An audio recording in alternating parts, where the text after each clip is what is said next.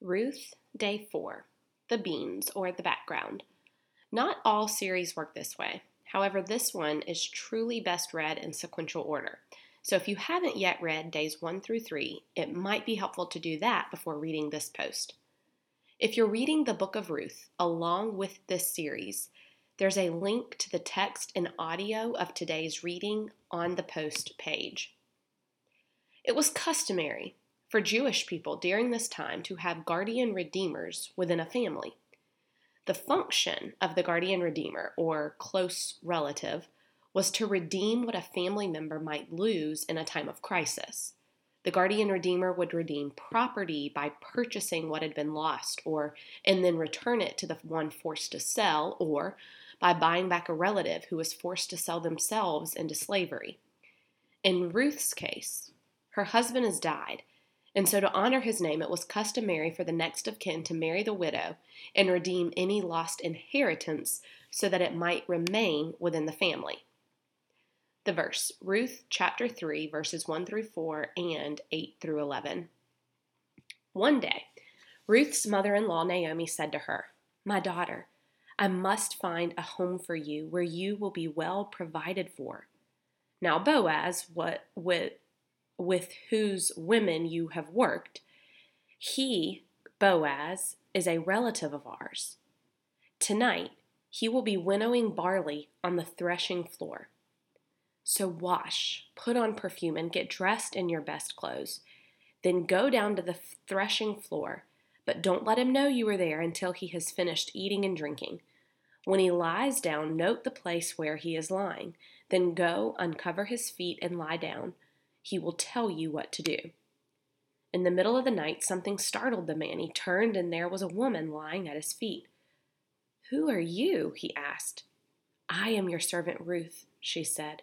"Spread the corner of your garment over me, since you are a guardian redeemer for our family." "The Lord bless you, my daughter," he replied. "This kindness is greater than that which you showed earlier.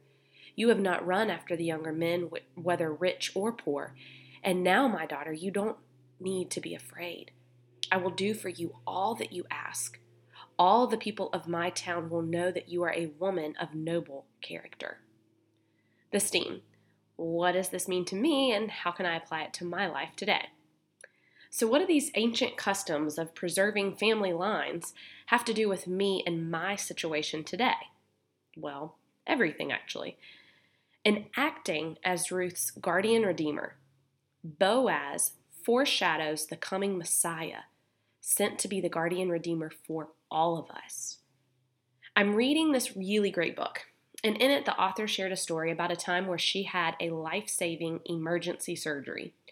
As the anesthesiologist placed the sleepy mask on her face and told her to count backwards from 10 to 1, she said she immediately panicked and prayed, "Please accept my soul, Jesus."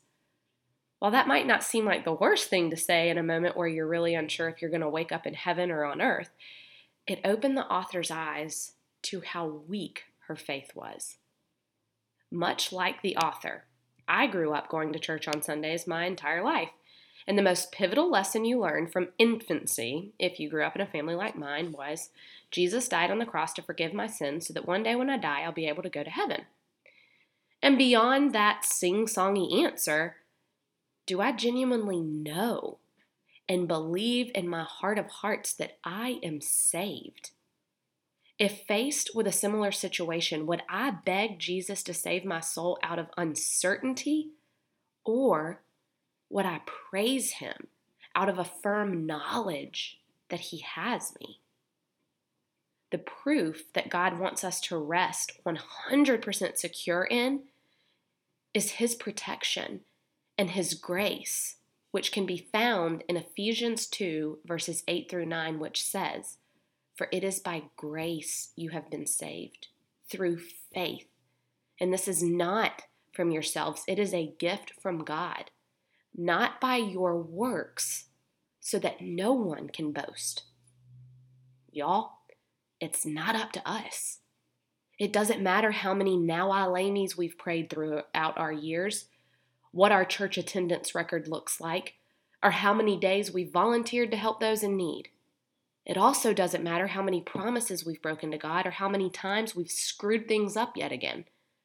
Nothing you have ever done wrong, nor no amount of perfect good deeds will ever be enough to get you into heaven.